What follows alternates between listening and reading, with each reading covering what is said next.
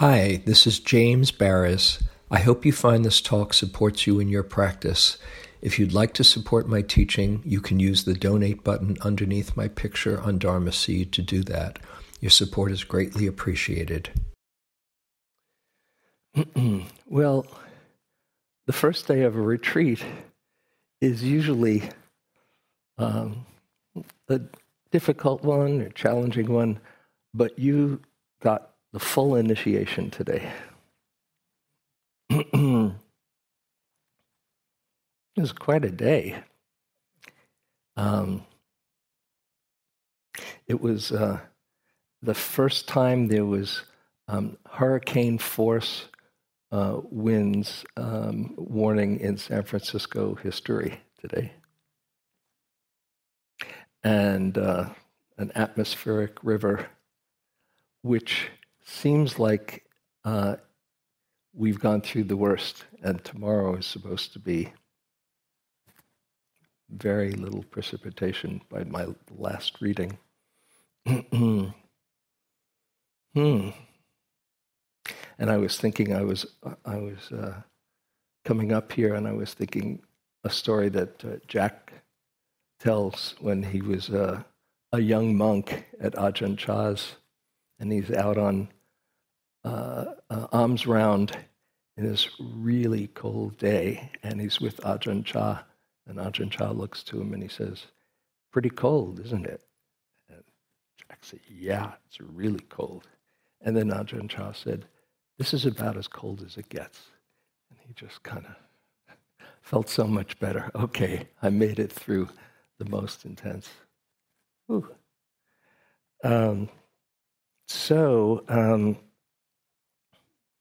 How was today for you? Just a little barometer check. Sleepiness? Raise your hand. Okay. Restlessness? Yeah. Aches in the body? Yeah. Busy mind? Yeah. You're doing great. Right on schedule.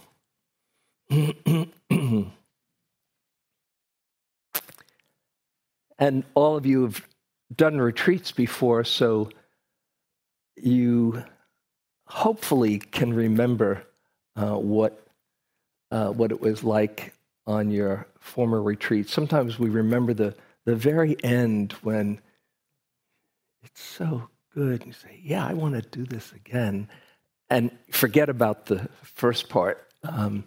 But here we are, and this first part, these first few days are about settling in and making an adjustment to this very different reality that you haven't been used to in a while, where you're not able to run on the energy and stimulation that you usually do. It's a bit of a fast from stimulation as you come, which takes a while to get in touch with your own energy resource, and told to sit still, now walk in not very favorable conditions, so probably a bit crowded, and sleep in a bed you haven't been in before. And so it's almost guaranteed to bring some resistance, and that's okay. That's one of the good things about people who've done retreats before. You know that's part of the deal. But it is quite an initiation, these first few days, and today was intense.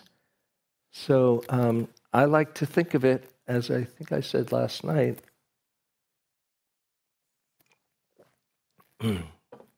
that we're on a journey together, and you're on your own individual journey, your own deep dive into this mind-body process called you to discover or deepen your connection to all the goodness and the beautiful qualities inside, the love, the wisdom, the courage, the Buddha inside. Yesterday, John led us in the refuges, and the first one, as you know, is taking refuge in the Buddha. And that is taking refuge and understanding, acknowledging, having faith that as you do this, you more and more awaken to your true nature. This is from Nyosho Kempo, great Tibetan master. He says, Buddha nature, which is another way of saying the Buddha inside, your true nature, the essence of awakened enlightenment itself is present in everyone. Its essence is forever pure and flawless. Those who recognize their true nature are enlightened. Those who ignore it or overlook it are deluded. There's no way to enlightenment other than by recognizing Buddha nature and authentically identifying it within one's own stream of being. So this is what we are doing and have been drawn to do, and in order to connect and awaken that Buddha inside, it means we have to be willing to go into unknown territory and being willing to open to anything and everything that gets in the way. That's how it works. If you came here and had a sweet, blissful sitting from day one and went all the way to day 28 or day 56 or however number of days it is, it might be very sweet and very nice, but you wouldn't probably discover the things that you need to discover while you're on this journey. So I want to talk tonight about opening to our experience and the willingness to be here for whatever comes and the qualities that can support that. Sometimes I think of the Buddha just sitting and sitting still, whether in the meditative mudra or touching the earth as Mara's armies are attacking him, and just sitting and being here for everything. That's what we're learning to do, to be here for the joys, the sorrows, the ecstasies, the hell realms or wherever. And here he sat, and here you sit. And in that willingness to meet all conditions that arise in this human condition, there's a transformation that takes place. And that's what enables us to transform our suffering into compassion. If there wasn't suffering, we could not awaken compassion. And that's what transforms our confusion into wisdom. Like there's a line in some of the Tibetan chants, may my confusion dawn as wisdom. That's what we're doing. And as I was thinking about what I'd share, I thought of the the classical hero's journey, Joseph Campbell's hero's journey, and I looked it up today and have a picture in front of me, a whole diagram with it, that that pretty much can describe what we're on. There, it starts with a call to adventure, and you've all heard some call, as I mentioned last night. I think I need to do this practice. I need to come for a month or 2 months and just see. And you might not even know why that message came to you. Sometimes people say, I heard the call, and I say, nah, but, oh yeah, nah, yeah. And here you are. So you hear a call, and then you go on your quest, and then you, as the classical depiction by Joseph Campbell says, that as you cross a threshold, often there is a helper on the other side, or a mentor, as it said. So here we are, Kalyanamitas, spiritual friends who are saying, we're here for you to support you. And you have to do this on your own, but we're here for you.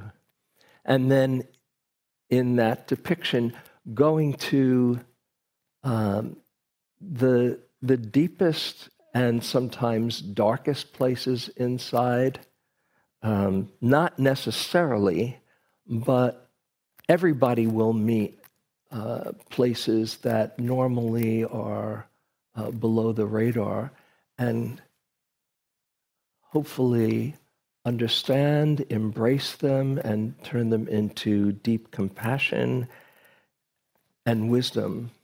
And then coming back into the return, coming back into life where you have some gifts to share. And this is the classical journey, hero's journey, whether it's the Buddha or Jesus, or I was trying to think of some women who are great archetypes of this, and I would welcome some. The one that I could think of, if you ever saw The Hunger Games, and Katniss Everdeen just kind of going through it all, and she becomes a true hero at the end. Or Luke Skywalker. That's this classical journey that we're on. And in the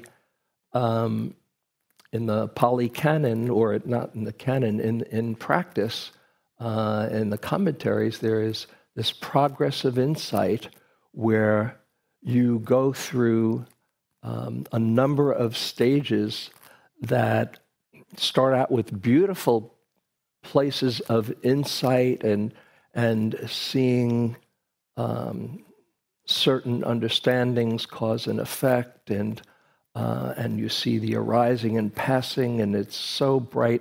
And then you go through some difficult stages of fear and terror and loathing and disgust, and then coming out the urge for deliverance and awakening.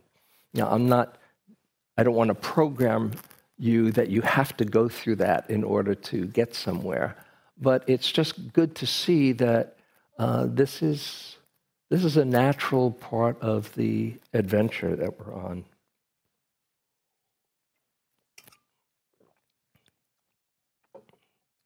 And our willingness to face the difficulties and the challenges and the ways that we usually distract ourselves. This is the practice. This is the gift of practice, because we're learning to open to experience, which is very different than how we usually relate to experience. Probably you're familiar with Vedana, the second foundation of mindfulness, and we'll probably get into that in a deeper way on the retreat. as the retreat goes on, but I'll just mention here now with Vedana, the Buddha said in every moment it's a pleasant moment, an unpleasant moment, or a neutral moment. And most people have a reaction when it's pleasant to try to hold on to it, to contract around it and possess it. If it's unpleasant, most people recoil and push away with aversion. And if it's not compelling, most people just are sleepwalking and also tend to identify with their experience. But when we can practice and see clearly without the reaction of contraction, then we allow for all things to be here, come and go. And when it's a pleasant moment, instead of grasping, we can appreciate and know that it passes. And when it's an unpleasant moment, we can find the fortitude to be with it, knowing that it's going to pass as well. All the wholesome states, kusala states of well-being, are expansive states, and all the states of suffering, akusala, greed, hatred, and delusion, fear and judgment, and all of those are states of contraction. So what we're really learning to do is to open to experience, whether it's beautiful or difficult. That takes practice. I wanted to share with you a quote that I love from a book that I rediscovered in recent years that I loved when I was much younger, called The Lazy Man's Guide to Enlightenment. Anybody familiar with that book? It's a great book, one person. Very thin, by the way, which definitely attracted me. He was walking his talk. And this is what he says. The basic function of each being is expanding and contracting. Expanded beings are permeative. Contracted beings are dense and impermeative. We experience expansion as awareness, comprehension, understanding, whatever we wish to call it. When we're completely expanded, we have a feeling of total awareness, of being one with all of life.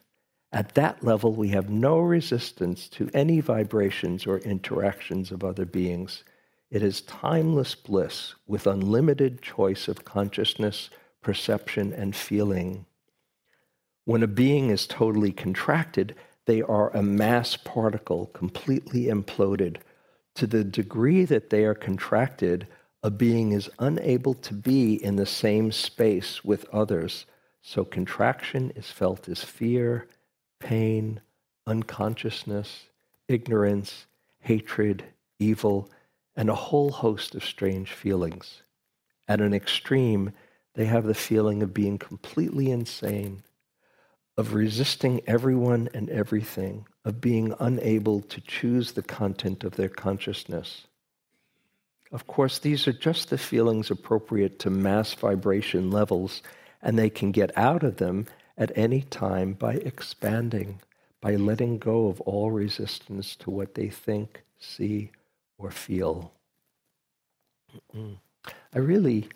I love that passage because for me, in a nutshell, it describes practice. If there's contraction, how can you relate to it? Do you relate to it with more judgment, which is just more contraction? Or can you relate to it with mindful awareness, loving awareness that can hold it and soften around it and just allow it to be there without adding on? And that in itself is part of the healing.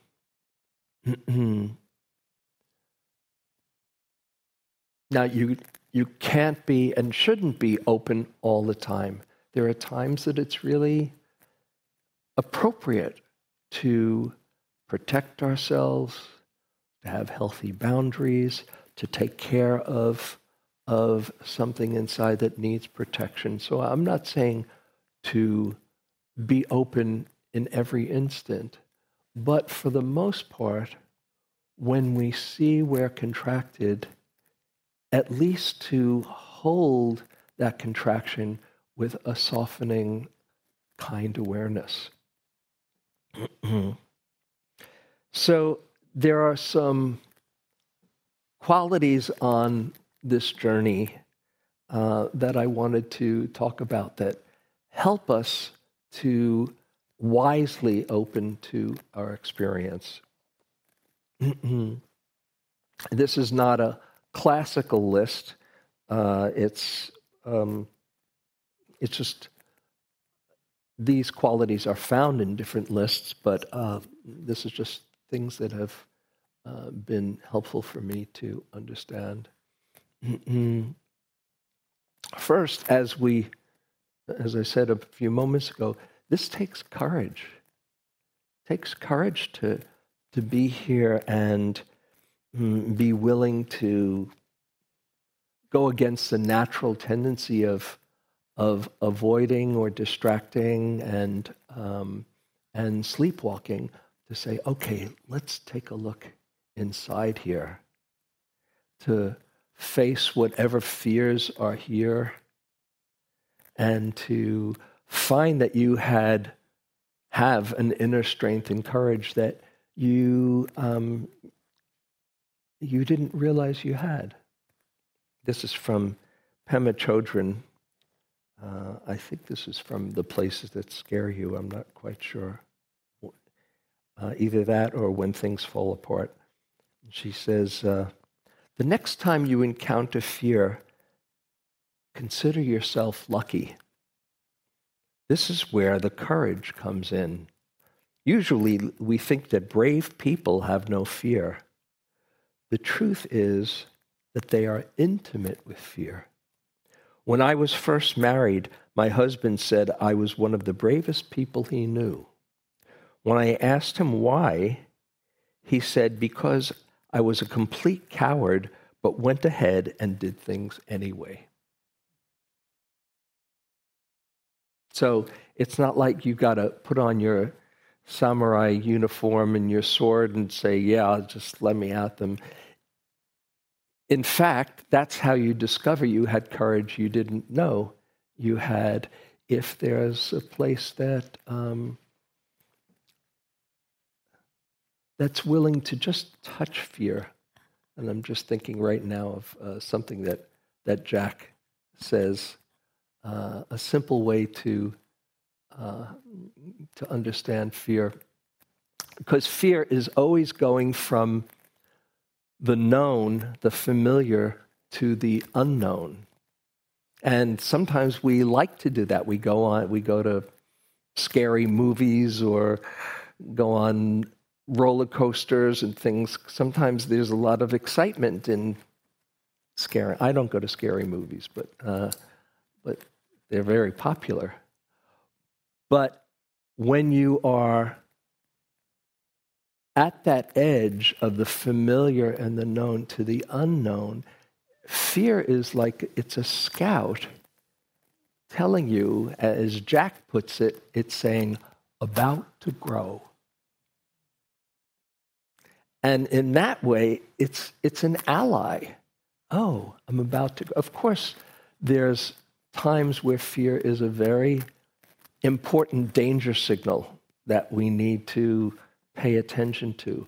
But most of the time, it's a mental formation in our mind about what might happen. And it's always about the future. Because this moment is generally workable, but when the mind says, what if? What if this shoulder pain keeps on for the next 45 minutes or 2 weeks or whatever? And that in itself contracts the mind, and you get caught in living in the future and missing out on the present. Here's a quote from Daniel Goleman, Emotional Intelligence. He says, this is the problem with worry. New solutions and fresh ways of seeing a problem do not typically come from worrying, especially chronic worry.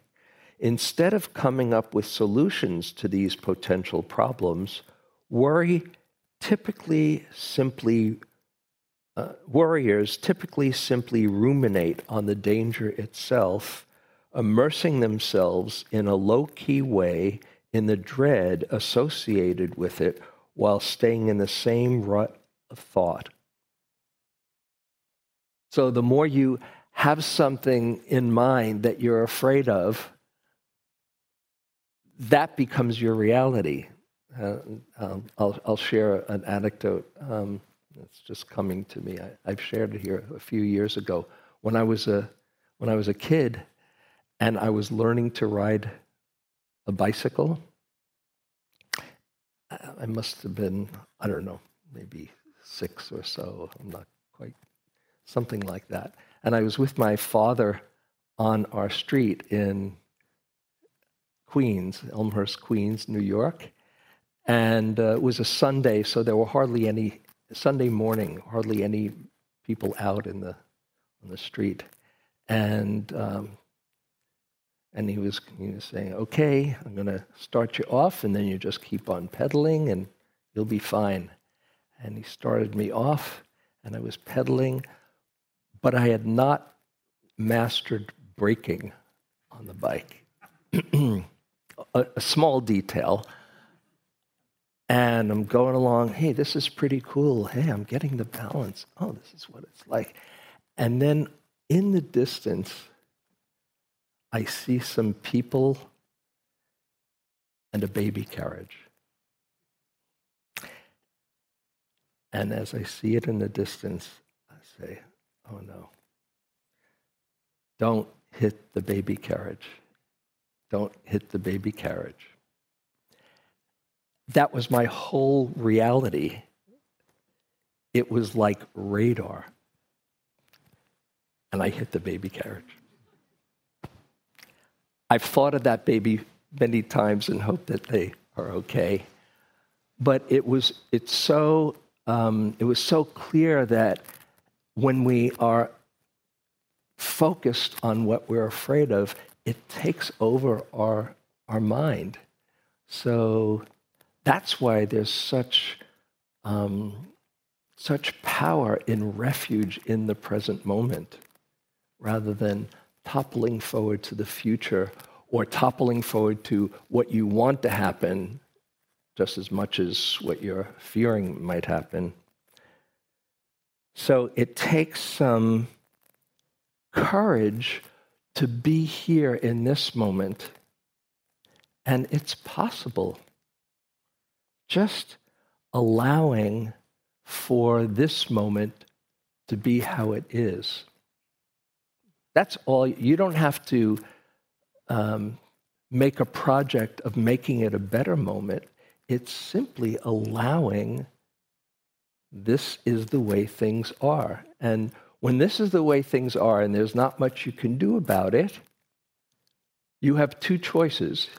Either wish it were different or come to terms with this is the way things are. And that takes practice. And that's what we're learning to do with this courage, to allow for things to be as they are and to meet them with grace, with humility and love and courage. This is a poem by my favorite Dharma poet, Dana Falls, called Allow. There's no controlling life. Try corralling a lightning bolt containing a tornado. Dam a stream and it will create a new channel. Resist and the tide will sweep you off your feet. Allow and grace will carry you to higher ground. The only safety lies in letting it all in, the wild and the weak, fear, fantasies, failures, and success. When loss rips off the doors of the heart or sadness veils your vision with despair, practice becomes simply bearing the truth. In the choice to let go of your known way of being, the whole world is revealed to your new eyes. Now, along with this courage and this allowing, it's important to know what your capacities are. Like I said before, it's not possible or healthy to be open all the time. And you really have to honor what feels skillful and know your what's called window of tolerance, where you are not wanting to go into overwhelm, but just playing your edge of what feels workable for you and really listening inside to what you need in any moment, but not to go under the window of tolerance where there's either a numbing out or just a kind of distancing where fear is running the show. So that's the first. Courage to allow this moment to be how it is and to open to it. And along with that, connected with courage, is some sense of trust in this process. And again, being experienced practitioners, you do have some degree of trust that there's a value in this. Ooh, let's trust. Fortunately, my iPad has some light. Let there be light. Okay. How interesting. So, trust in the process, not trust, did the recording stop? It's okay? Trust in the process is not thinking that everything is going to go the way I want it to go, but that you can trust that awareness can meet the moment. When that moment comes, that is a challenging moment, the more you are meeting this moment with kind awareness, the more likely you will be able to be there and meet that moment with that same attitude. But if you're continually thinking about the future and not being here meeting this moment, chances are when that moment comes, you're going to be thinking about, what's next after this? So we're practicing in every moment to trust that our awareness can meet this moment. And in every moment that you are doing that, you are gaining confidence. Oh, yes, I can be with this. Oh, and now I can be with this. Now I can be with this.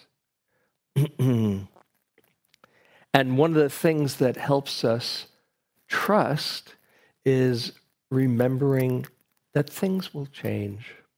The Buddha, in one discourse, he says, if there's one reflection to keep in your mind and in your consciousness, remember impermanence, anicca. Because if that's really embodied in your understanding, when things are hard, this will pass. So let me be here for it as best I can and learn what I can instead of spending time hoping it's going to pass. Oh, this will pass, so let me learn what I can. And if it's a beautiful moment, knowing it will pass, you don't want to miss it or think, oh, I hope it doesn't pass, because then you're missing the moment as well. But to really appreciate it while it's here, but knowing it's not about arriving at some magical peak experience and somehow maintaining that. It's about learning to be here for the ride. And that changes your relationship to this whole process. And trusting in the practice itself, as the Buddha says in the opening of the Satipatthana Sutta, one translation. There is one most direct way to overcome sorrow, lamentation, and grief, despair, pain, anxiety, and realize the highest happiness, and that is the establishment of mindfulness. That's a pretty big statement, isn't it? It's true. It's amazing how he figured out that this is the way. Oh, I just have to keep on being present in a skillful way, and life reveals itself to me. How amazing. And life shows what it's like to be in this human form, and shows the commonality that we all share. As you see how this mind works, then you start to see the predicament and the possibilities that we all have. The Buddha, in one teaching, he says, in this fathom-long body, that's 6 feet, give or take a 1.5 foot standard deviation, in this fathom-long body, the whole of life is revealed. Suffering, the cause of suffering, the end of suffering, the path leading to the end of suffering. In this body, mind, this is your laboratory to understand what we all share in common. And just like there's anatomy books that show how it works in these bodies. That's how doctors study Gray's Anatomy and all the medical books they have. Oh, this is how it works for humans. For most humans, this is the general way it works. And the Buddha said, and this is how the mind works. This is how the mind gets caught. And this is how the mind can be freed. And when you can see, oh, this is my laboratory, then you take it a little less personally. And instead of saying, oh gosh, look at my mind, it's, oh wow, look at the mind. Look at how the mind works. And you're exploring for everyone. So, other aids besides courage. Forgiveness is a big one for me that I've seen, and I think for most people, it's so powerful. Forgiving ourselves for what's going on in our meditation or memories that we have from 20 years ago or even longer. As we can begin to forgive ourselves, we can start to understand how others get caught in their own habits of mind and forgive them, and even forgiving life as well. And you get a chance for this all the time, particularly when you're sitting in meditation. For me, the most important moment in meditation is the moment that I realize that the mind has wandered. What do you do when you see that your mind has wandered? Do you get angry at it, as is very common? Do you take it personally? Do you think you're being a bad meditator because your mind wandered? Do you say, "Oh, I'd like to wander right now" when you sit down on the cushion? Probably you're saying, "Gee, I'd like to be present and mindful." And there's, wherever it goes, sleepiness, restlessness, past, future. Who's to blame? Does it make sense to blame yourself for your mind wandering when you're trying to do the best you can for it to be here? So what do you do in that moment that you see it's wandered?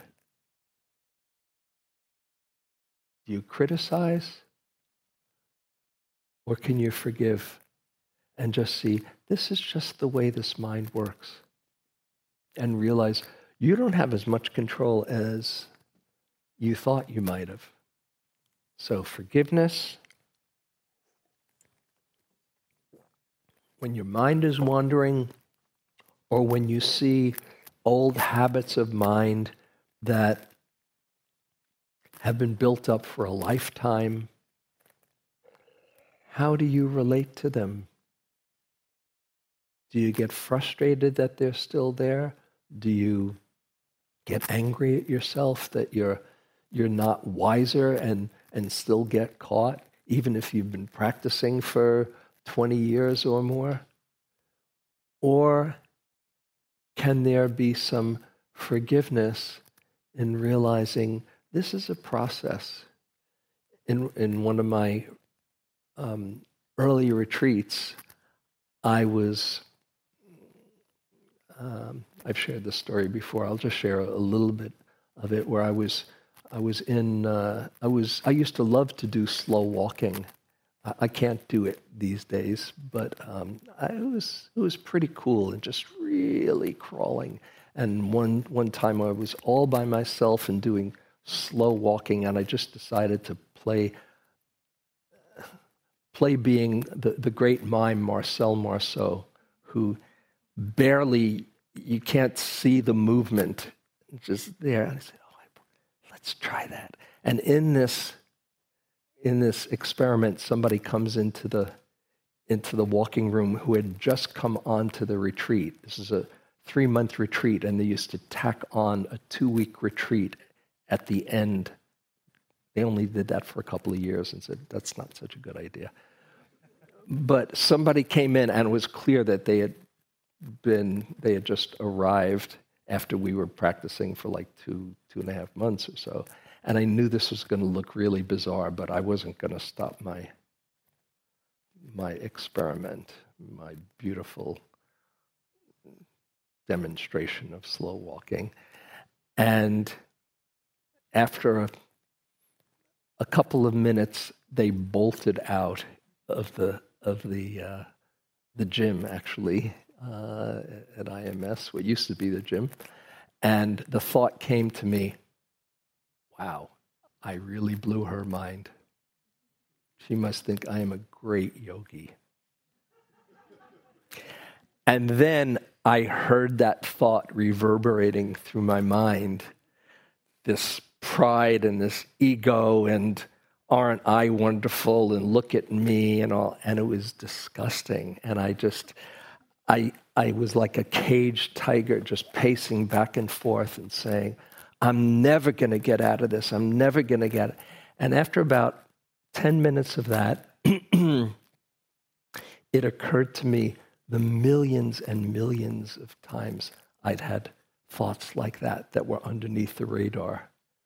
But I saw it this time, and it was a very powerful moment because I accessed true forgiveness as I said, wow, you've been practicing this for a long time that way.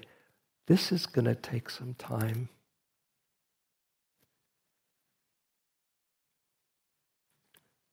Just remembering it now. It was a powerful moment. It was one of the first times that I truly forgave myself because I just saw the depth of the conditioning. So forgiveness, letting go of being perfect, letting go of doing it just right. There's a line I love in the Third Zen Patriarch, Verses on the Faith Mind. He says, to live in the highest realization is to be without anxiety about non-perfection. That's when you know you've really made it, that it's okay to not be perfect. Whew. Wow. So forgiveness, patience is another tremendous aid in this journey of opening. It's one of the 10 perfections, and it is such a powerful reminder that it's not a race, it's not a relay race or some kind of race. It's about just showing up as best you can and letting the practice support you. On my very first long retreat, it was a 3-month retreat. Anyway, I was thinking by the second or third day, my mind was going 11 weeks, 3 days, 15 hours, 20 minutes to go. I'm never going to make it. Maybe you had that thought today. I don't know. Fortunately, somebody gave a talk on patience, and it's made such a difference. Every time I saw myself toppling forward, it's just this moment. Come on back. Come on back. And rather than getting somewhere, whenever you wake up, I can guarantee you it's going to be now. And wherever you are, I can guarantee you it's going to be here. So it started to make sense to me. Oh, all I need to do is throw myself into here and now, and everything else will take care of itself. So forgiveness, patience, sense of humor is really important. Because if you can laugh at this crazy mind, then you're in on the joke instead of the butt of the joke. Wow, look at the mind do its thing. Sometimes I'll make myself smile. In my early days, particularly, I'd say, I don't want to smile, but you said you'd smile. I get into a real spin cycle, as I call it in my mind. Come on, lighten up, man. Just smile. I don't feel like smiling. And I made a little pact with myself that I'd go in front of a mirror and just smile. It works. Try it right now, okay? I can't see you underneath your masks, but just try, especially if you don't feel like doing it. Challenge me and put a stupid grin on your face. Big one. It's hard to stay depressed when you got that. It's like the body tells the mind. Anyway, lighten up. Lighten up. I have a jukebox off in my head, and when the song Take It Easy came on one day, I had been very intense and down for quite some time, and then the song, take it easy, don't let the sound of your own wheels drive you crazy. And it was like the sky opened up. Take it easy. And just be able to laugh at this mind instead of taking it so personally. Just a few more things. Sincerity. You're here because you've had some sincere call to awakening. There's something in you that wants to grow in wisdom and in love. And that sincerity is your key to success. That's your true, genuine motivation. My sincere motivation, the Dalai Lama says, is my greatest protection. So rather than what your meditation looks like in any particular moment or day, all you need to do is show up as best you can. And that sincerity of effort will help you get in touch with what you need right now. And being able to listen from that heartful place and ask yourself, what do I need to come into balance? What do I need if I'm getting tight to soften and relax? What do I need to renew my commitment if I'm getting a little bit lax? But struggling is extra. So if you find yourself struggling, what do I need? And don't worry about what it looks like. Listen inside to the truth. Your sincerity is your great protection. And wanting to learn, just being really curious, and you're on this adventure, you might as well go for it and discover what is possible to discover. As long as you're facing in the right direction, that's the key.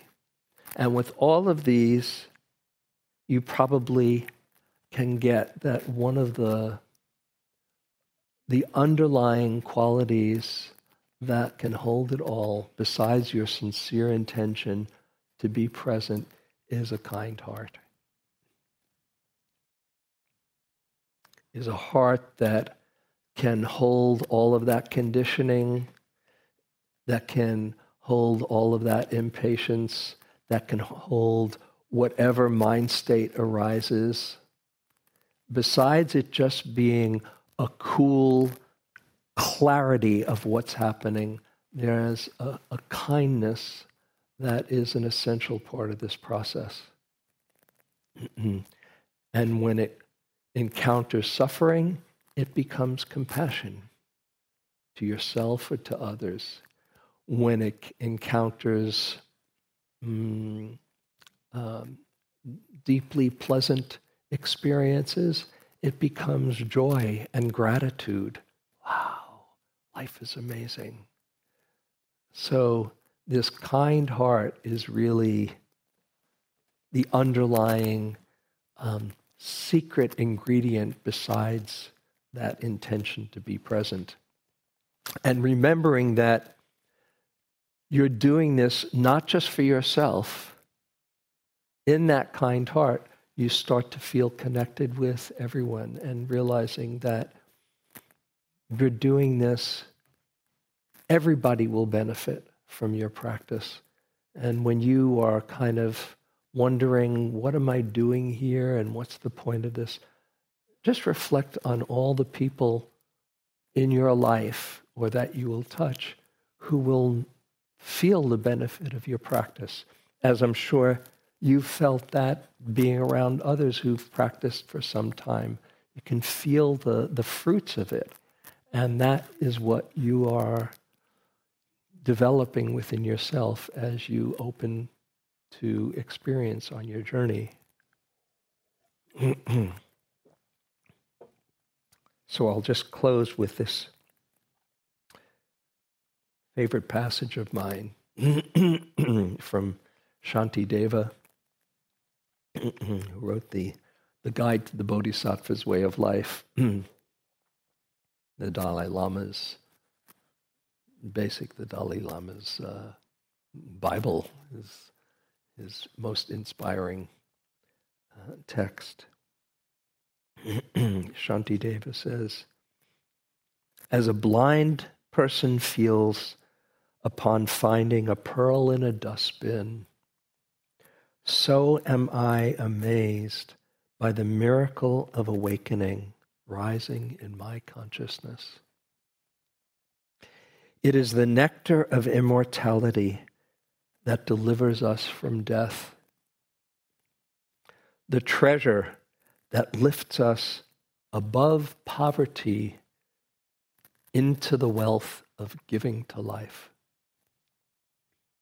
The tree that gives shade to us when we roam about scorched by life. The bridge that takes us across the stormy river of life. The cool moon of compassion that calms our mind when it is agitated. The sun that dispels darkness. The butter made from the milk of kindness by churning it with the Dharma. It is a feast of joy to which all are invited. So let's sit for a moment, just let the words settle.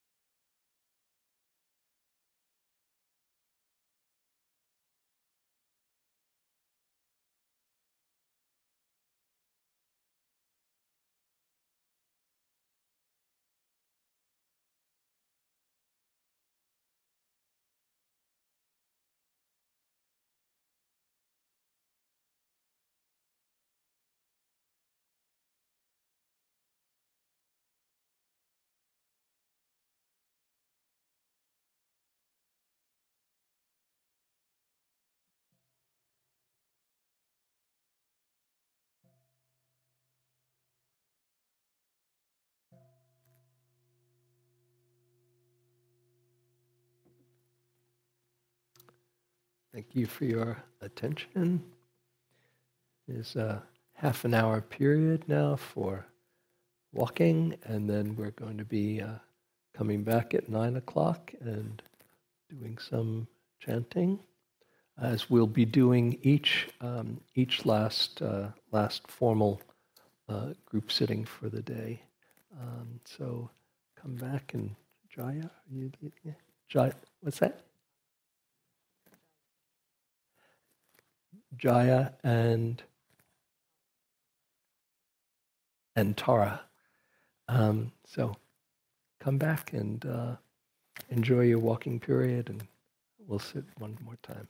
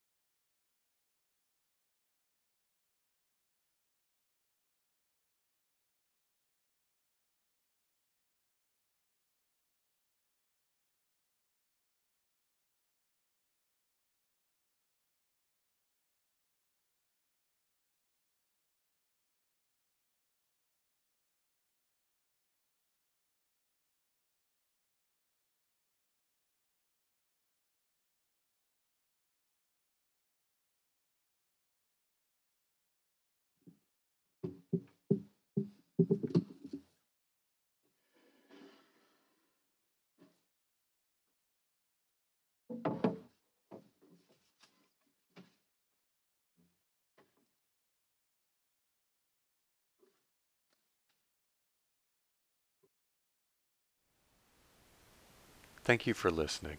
To learn how you can support the teachers and Dharma Seed, please visit dharmaseed.org/donate.